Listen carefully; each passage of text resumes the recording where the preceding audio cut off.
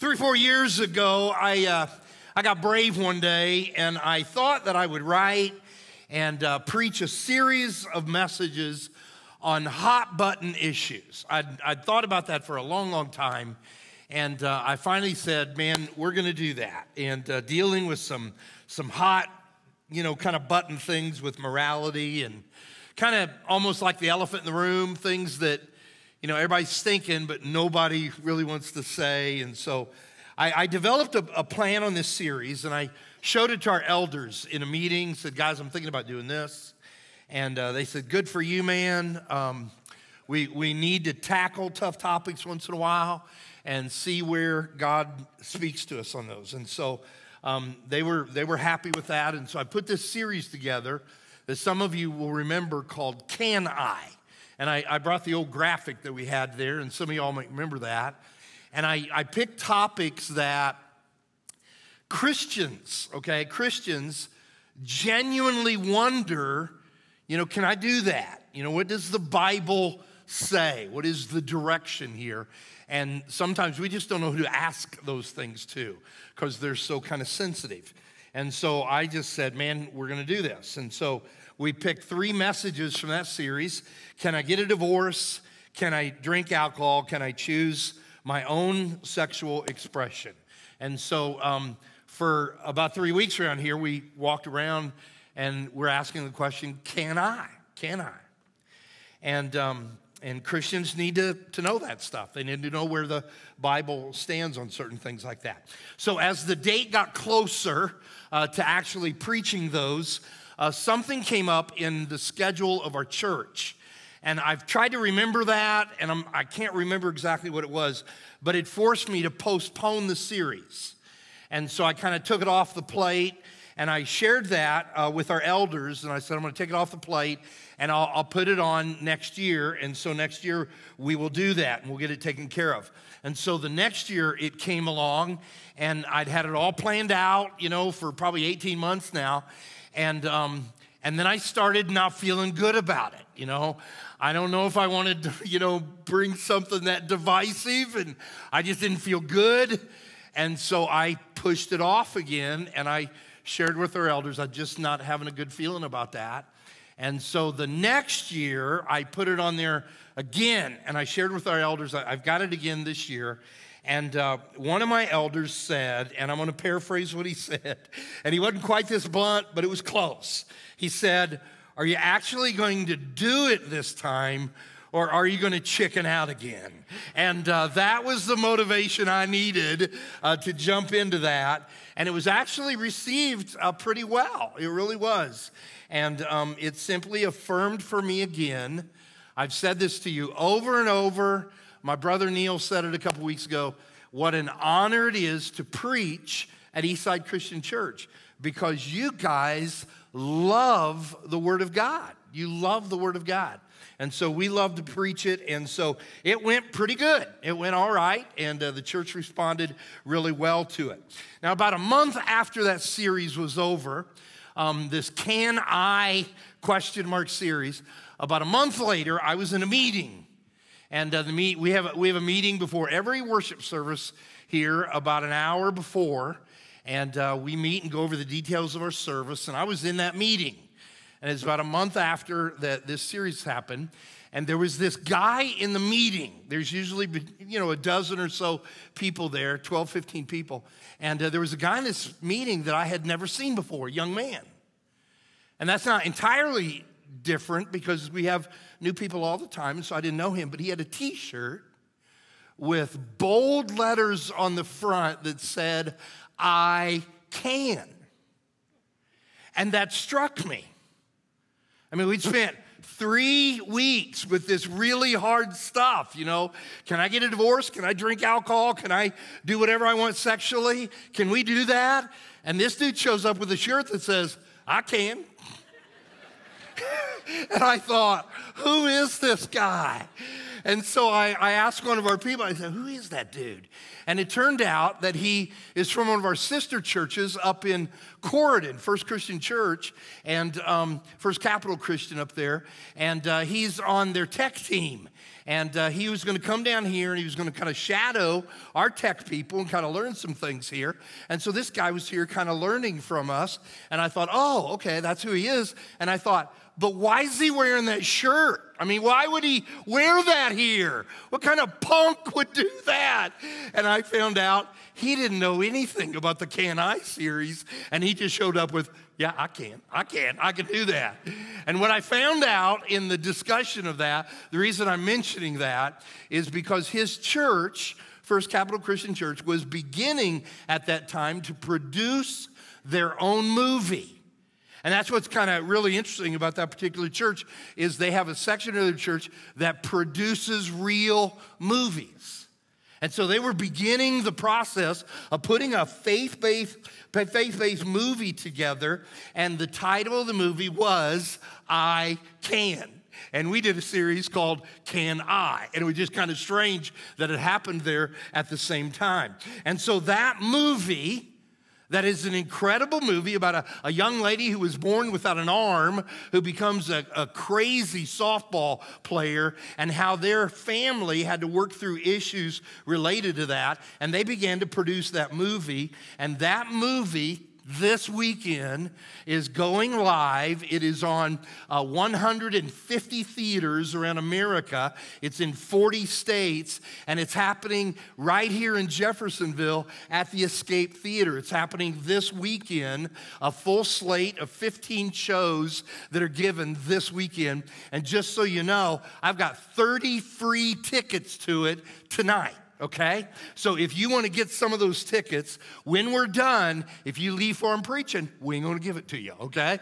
But they're back at the guest point. We've got, I think, 10 of them for tomorrow night, Saturday night at 7. I think we have 20 tickets for a Saturday at 7 o'clock. And so go back there and grab you some free tickets. I think they're $12, $15 a piece, so you get them for free. And you can go watch the movie I Can, which made fun of our series, Can I, okay?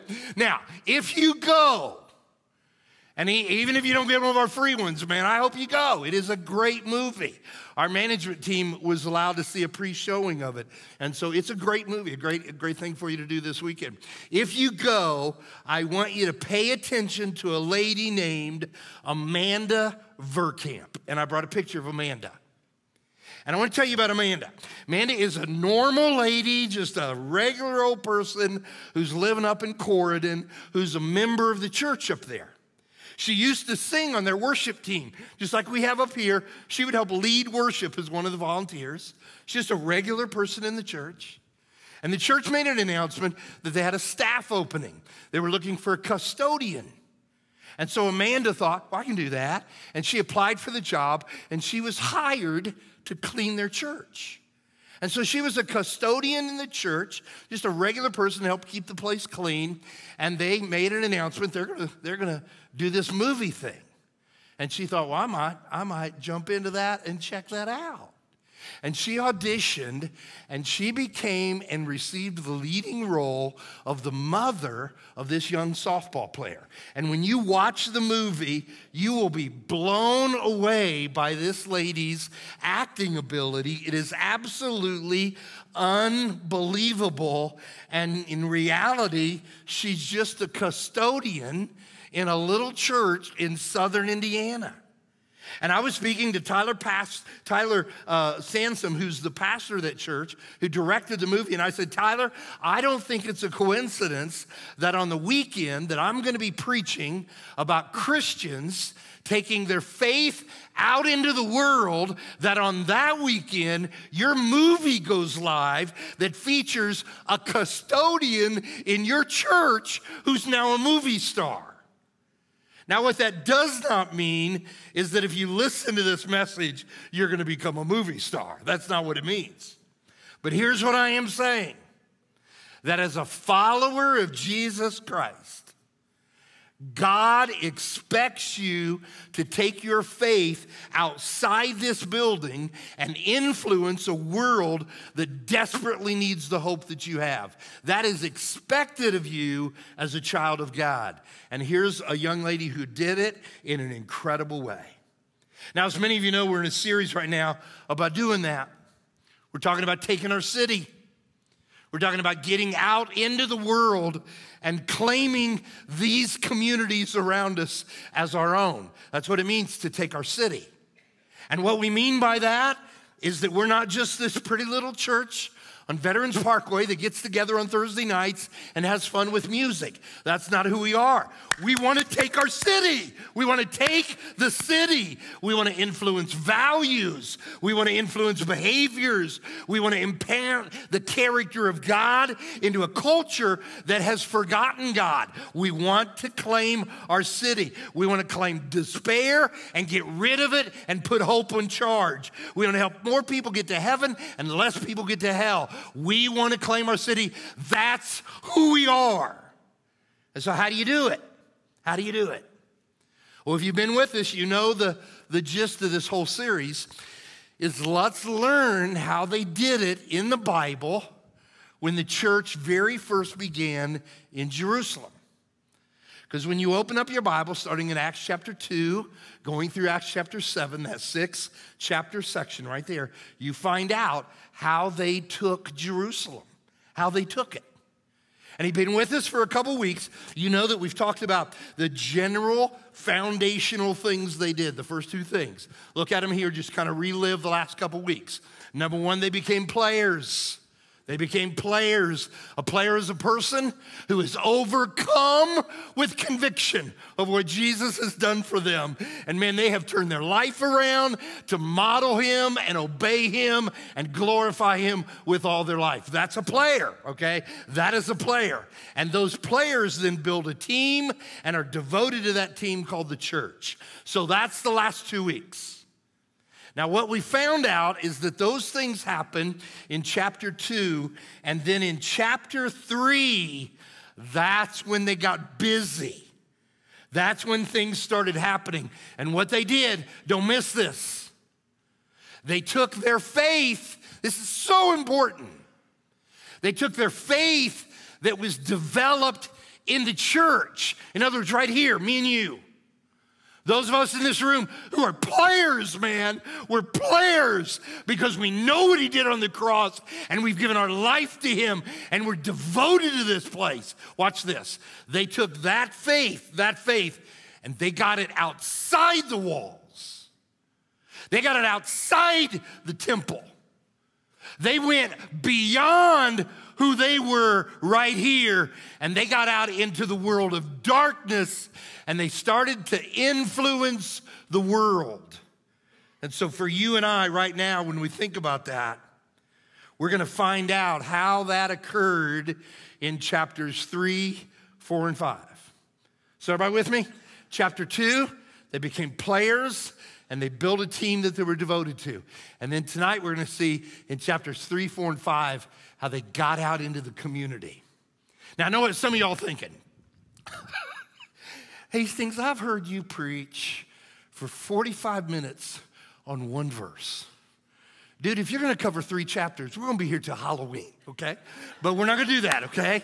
We're just going to pick some big ticket things that happened in those 3 chapters that I want to show you about. So the summary of these 3 chapters, chapter 3, 4, and 5 in Acts, it comes down to this. And if you get this all figured out, then you understand Acts chapter 3, 4, and 5. Here it is. Every day, opportunities present themselves for normal people to shine Jesus in a dark world.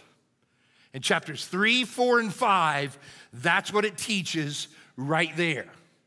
Now, what I'd like to do is I want to take that statement, I'm going to build on that all evening, okay?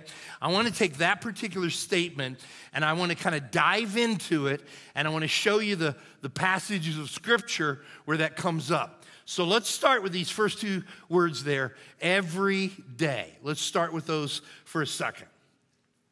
You open up your Bible, you go to Acts chapter 2, You read everything we talked about the last couple of weeks, okay? They became players devoted to the team, okay? That's chapter 2. And there is, and don't lose me, you're going to need to think about this for a second for me. There is an abrupt move from chapter 2 to chapter 3. It is so abrupt that some scholars think we're missing some words there from the end of chapter 2 and the start of chapter 3. We're missing some transition stuff there because it's so abrupt. So let me show you chapter 3, verse 1. Let's look at it. It says this. One day, Peter and John were going up to the temple at the time of prayer at 3 in the afternoon. So that's chapter 3, verse 1. Now, what's kind of strange about that a little bit is that when you look at that, the words one day right here, those words right there, those are not in the original writing of Luke. They're not there. They were added. And really what happens is chapter 2 ends with this. And God adds to their number daily those who were being saved. That's the end of chapter 2. Here's chapter 3. Peter and John were going up to the temple. And it's almost like, did we lose something in there? There's no transition. You know, we go from the temple and all these people coming and then Peter and John cruising over to the temple to pray. And it's almost like there's nothing there. And so what Bible translators do, don't miss me. I know this is kind of deep right now, but hang with me. What Bible translators do are places in the Bible where it appears that it's a little rough transition and maybe we're missing a word or two. They will add things in there that help us understand the intent of the author. And what the Bible translators did is they added this phrase, now one day, okay? So chapter 2, they're becoming players, man. They're devoted to the team. God's bringing all these people. That's chapter 2. Then chapter 3, where Peter says, now one day, Peter and John were going to the temple to pray. Now, the easy thing to think about that, and the whole idea of why the one day was added there is because when Luke wrote in the Bible, he often highlighted things that happened on the Sabbath day. So on the Sabbath day, this happened. On the Sabbath day, that happened. What Luke is probably telling us here that the translators have tried to help us understand is that what was happening here was not the Sabbath day. That's important. It was not their worship day. We don't know which of the other 6 days it was, but it was not the Sabbath. It was another day for you and I. For you and I, let's apply that. It was not Thursday. It was not Sunday. It was another day in the week. Now, why is that important? Why is that such a big deal for you and I?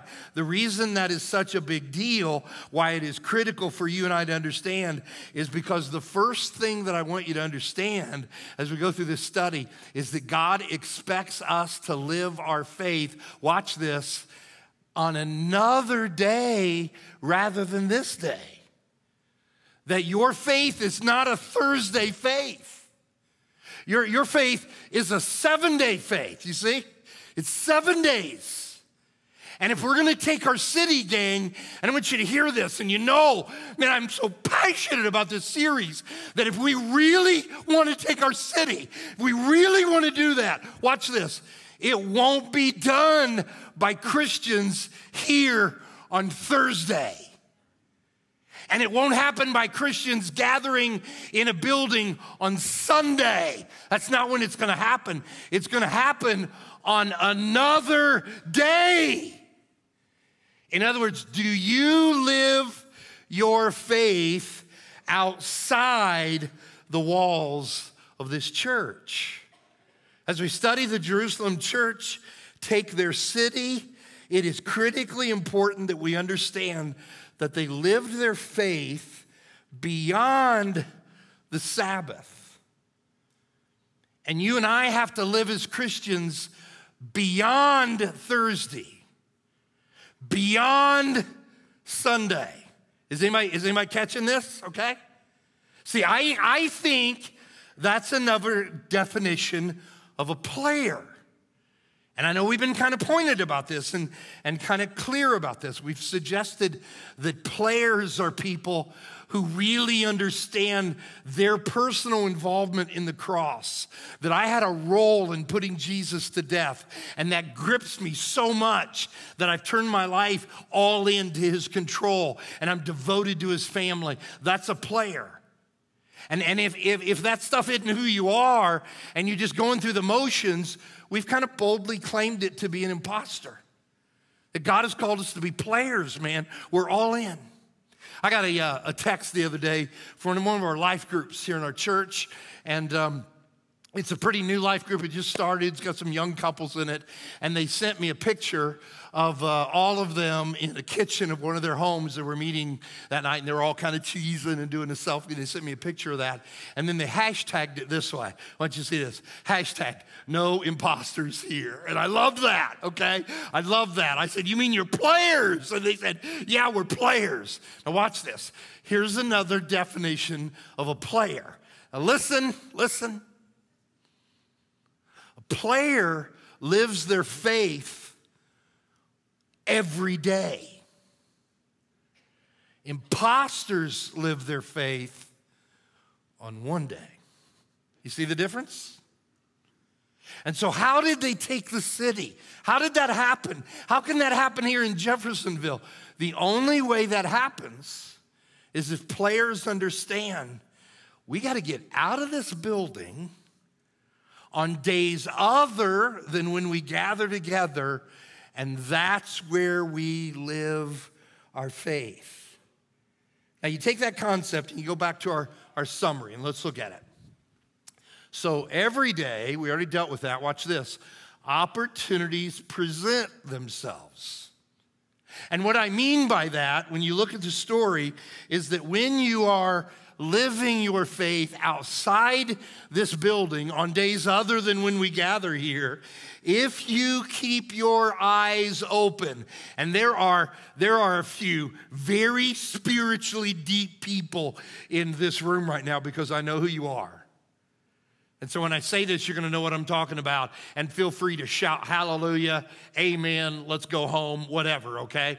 When you are a player and you are living your faith outside the walls of the temple, God will present to you opportunities to influence a dark world. Am I right? Those opportunities will come to you. And so you keep your radar open at all the time when you're out of here. God, where do you want me? What do you want me to do? Where do you need me? Your radar is always open. And so we go back to this story in chapter 3, and it happened to them. We know that they are on the way to the temple to pray. That was the custom of Jewish people. They would pray 3 times a day. So the third prayer is about 3 o'clock in the afternoon, and they are on the way to the temple. They're going to pray at 3 o'clock. They're just kind of doing normal stuff they do every single day. They're just doing the prayer, man, going to the temple and doing the prayer. And God presents an opportunity. Look at the second verse of chapter 3. Now, a man crippled from birth was being carried to the temple gate called Beautiful, which was a gate right into the temple area, where he was put every day to beg from those going into the temple courts. Now watch this. So I'm Peter, okay? I'm John. And we're just cruising in the temple like we do every day at 3 o'clock. Gonna do a prayer, gonna go home, doing our thing. And we go across this cat sitting here who's asking us for money. And Peter and John stop at that moment because this might be an opportunity, okay? How many times that happened to you when you're on the way to the grocery store, or you're on the way to the mall, or you're going to the ball field, or you're picking the kids up at school, and you go by somebody asking for money? And so Peter and John stop, and God implants within them a supernatural ability to heal him. Dude, they were just cruising to go do the prayer thing, and now they're in a healing service. And they heal this guy, and everybody's watching, and now all these crowds show up. And Peter starts to preach to this big crowd of people. He didn't know he was going to do that. Man, they were just going to go pray, and then they were going to go over here to McDonald's and have a shake or something. And now he's preaching to this whole crowd, and there's a lot of people who got baptized, just like they did in chapter 2. And then the authorities heard about it, and they showed up and arrested him.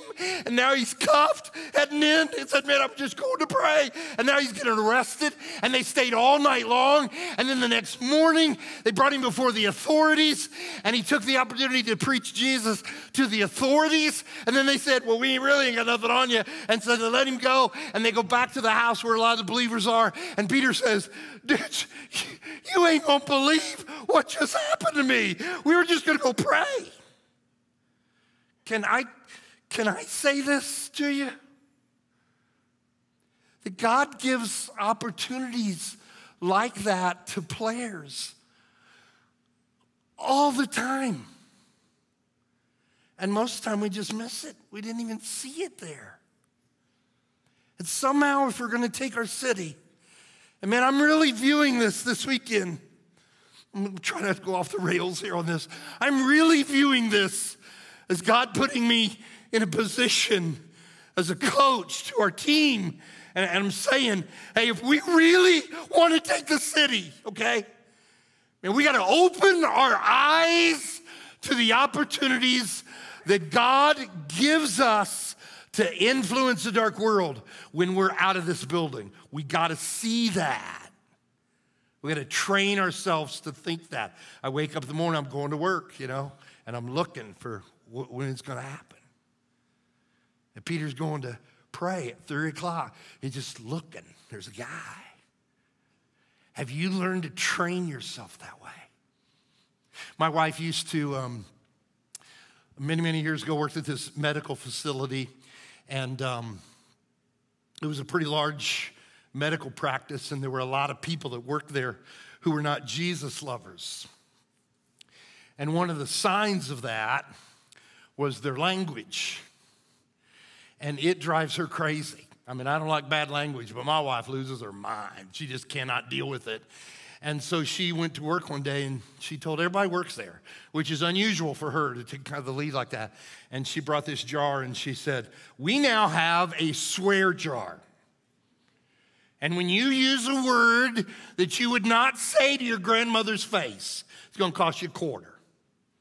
And so whenever somebody cussed in that place, it became a joke. Oh, you got to go put money in Susan's swear jar.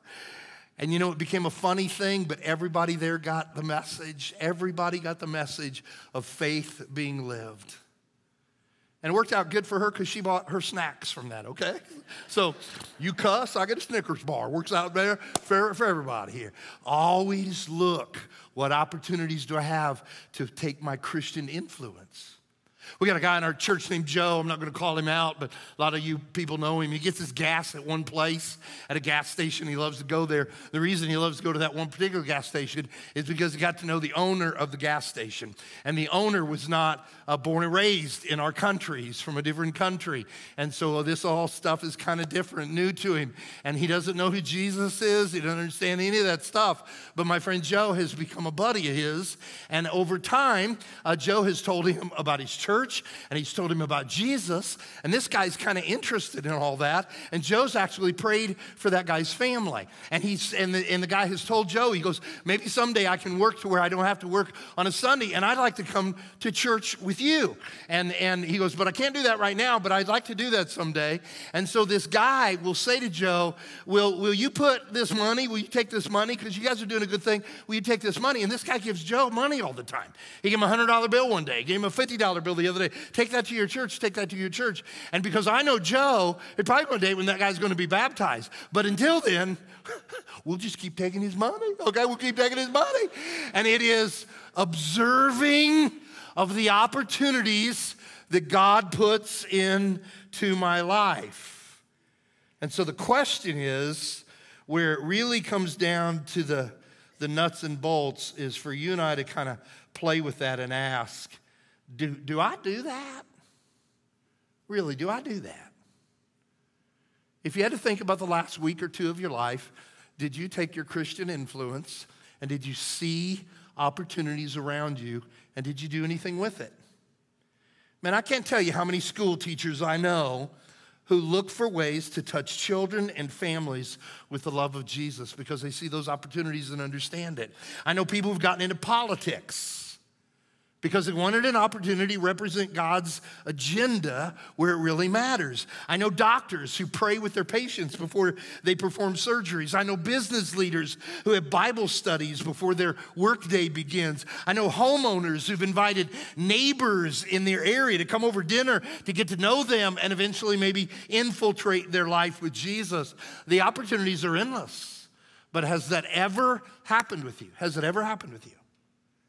And I just want to be bold and say this to you. If we take our city here, I mean, really, if the day comes when Eastside Christian Church has taken over, let me tell you something.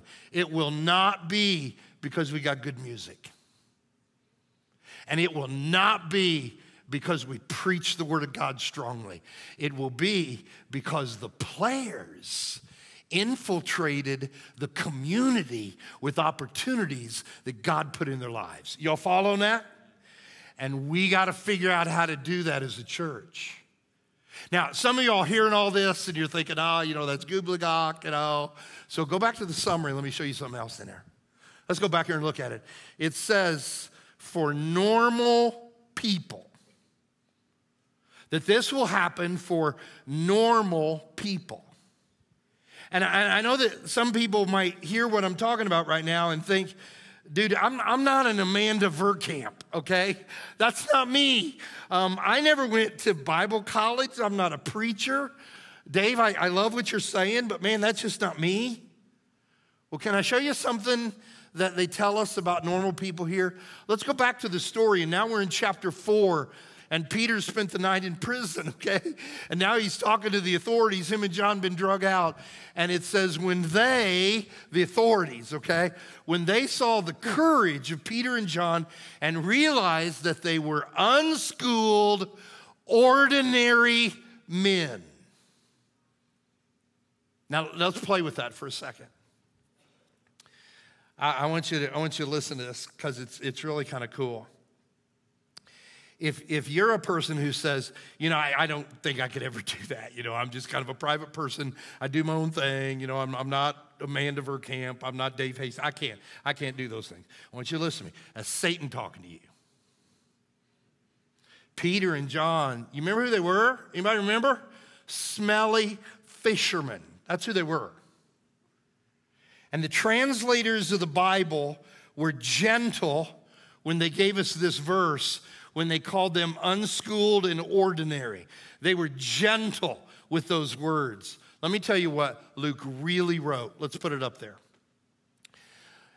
Called them, we translated unschooled. It is the word agrammatos. Agrammatos is the way you explain it. And what agrammatos is a person who was a scribe. They would write letters. They would write things down. And grammatos is a person who writes words, okay, and writes letters. And when you have the in front of it, it means a person who does not write letters. Do you see agrammatos? Can you see in there the word grammar? That's where we get a word grammar there. Here's what Luke was saying about agrammatos. We put unschooled because it sounds nice. Here's what it says about Peter and John. Listen, you think you can't do this. This is what it says about Peter and John. These dudes couldn't even write. Now, that's not true, because in your Bible, we have things that Peter wrote and John wrote, okay? So they can write. We know they can write. What was he doing there? It was a euphemism. It'd be like if you were walking down the mall and you saw Peter and John, you'd go, man, those clowns look like they can't even write, okay? That's who we're talking about. And if you don't think that knocks them down enough, check the next one out, okay? We called them ordinary. That is the word idaotes. Idaotes. It means not to be an expert, okay? Think of it this way. Professional, amateur. Idaotes is amateur, okay? Expert in a field, non-expert itaotes, okay? That's what it means. You're not an expert, you're not a professional, but you don't have to be a rocket scientist here to look at that. And what does that look like? Idiots. Idiots who can't write. And you think you can't do it. See, the reality is that God can use any player at all to get out there and to make an impact in their community. Everybody can do that. Nobody is not good enough to do that. He ends the summary statement. We've put it in our little box to say this, that every day, we already know what that means. Opportunities present themselves. We now know what that means for normal people. That's you, that's me, to shine Jesus in a dark world. See, that's what we're supposed to be doing. That's our call. That we leave this room, and whatever's going to happen tonight, whatever's going to happen tomorrow, whatever's going to happen for the next 6 days till we come back, our responsibility is look for opportunities, shine Jesus in a dark world. Let them see Jesus in you. Now, after Luke said they were unschooled and ordinary, they couldn't write and they were like idiots, it says this: they took note that these men had been with Jesus. They might not have been able to write, they weren't experts in anything, but they had something that I want. And if we're going to take our city, you and I are going to have to figure out how to do that when we leave this room in a few minutes. And if we can figure it out, then what happened in the book of Acts is going to happen in our life right here. Now, let me end by telling you one of my all-time favorite jokes in the whole world. And this is why it's one of my all-time favorite jokes. Happiest moments in mine and Susan's life right now. If you looked at our life right now and said, what's the happiest times you have? The happiest times, second place, isn't even close. It's when our whole family is together. Anybody know what I'm talking about? Okay? When everybody's there in the house together, it's the happiest time of our life, okay? And now at this season of life, that's harder for that to happen, okay? Everybody's busy, everybody's on the go, everybody lives all over the world, and to get everybody there, it takes a great amount of work. So this is my favorite joke of all time. Guy picks up phone, calls his son. His son, I got to tell you something. Your mother and I are getting a divorce. After 45 years, we can't stand the sight of each other anymore. Can't even be in the same room. Can't stand her. She can't stand me. We're getting a divorce. Just want to let you know about it. And I can't even talk about it anymore. I'm so mad about it. So would you call your sister for me? And so he hangs up. Brother calls sister. You ain't going to believe this. Mom and Dad's getting a divorce. She said, what? He just called me, told me they're getting a divorce. And she said, that will never happen, okay? You adult daughters, I'll tell you what, you got it going. And that is not gonna happen. And she hangs up and she calls her dad. Dad, I don't know what's going on, but I'm telling you, you are not gonna divide our family. I don't want you guys to do anything at all. You sit and you behave. And me and my brother are getting on a flight tomorrow, first one in the morning, and we're gonna talk about when we get there. And Dad hangs up the phone, looks at his wife, says, well, it worked. They're coming for Christmas, and they're paying their own way to get here, okay? Now, so what's that have to do with this message? I think it really comes down to this, that you're going to have to figure out how to make that happen.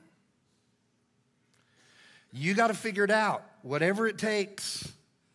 When you leave this room in a couple minutes, put your radar up and see where God wants you to influence a dark world. And if enough of us do this, we'll take this city. Father, I thank you for the example of Jerusalem Church. And I'm a little embarrassed whenever I study it because, man, I am just not at the fire that those guys was. But I pray that you'll raise us all up, and I pray that tonight a few of us kind of caught that fire a little bit, and we see the emphasis of how you want us to get out of this building and make a difference in this dark world. And so would you just create those circumstances this week? Would you make them real clear, because we don't always see it? And help us to see what you want us to say, who you want to say it to, what you want us to do. Put us in those environments. And one by one, day by day, this city will become yours. And I pray that to you in the name of Jesus. Amen.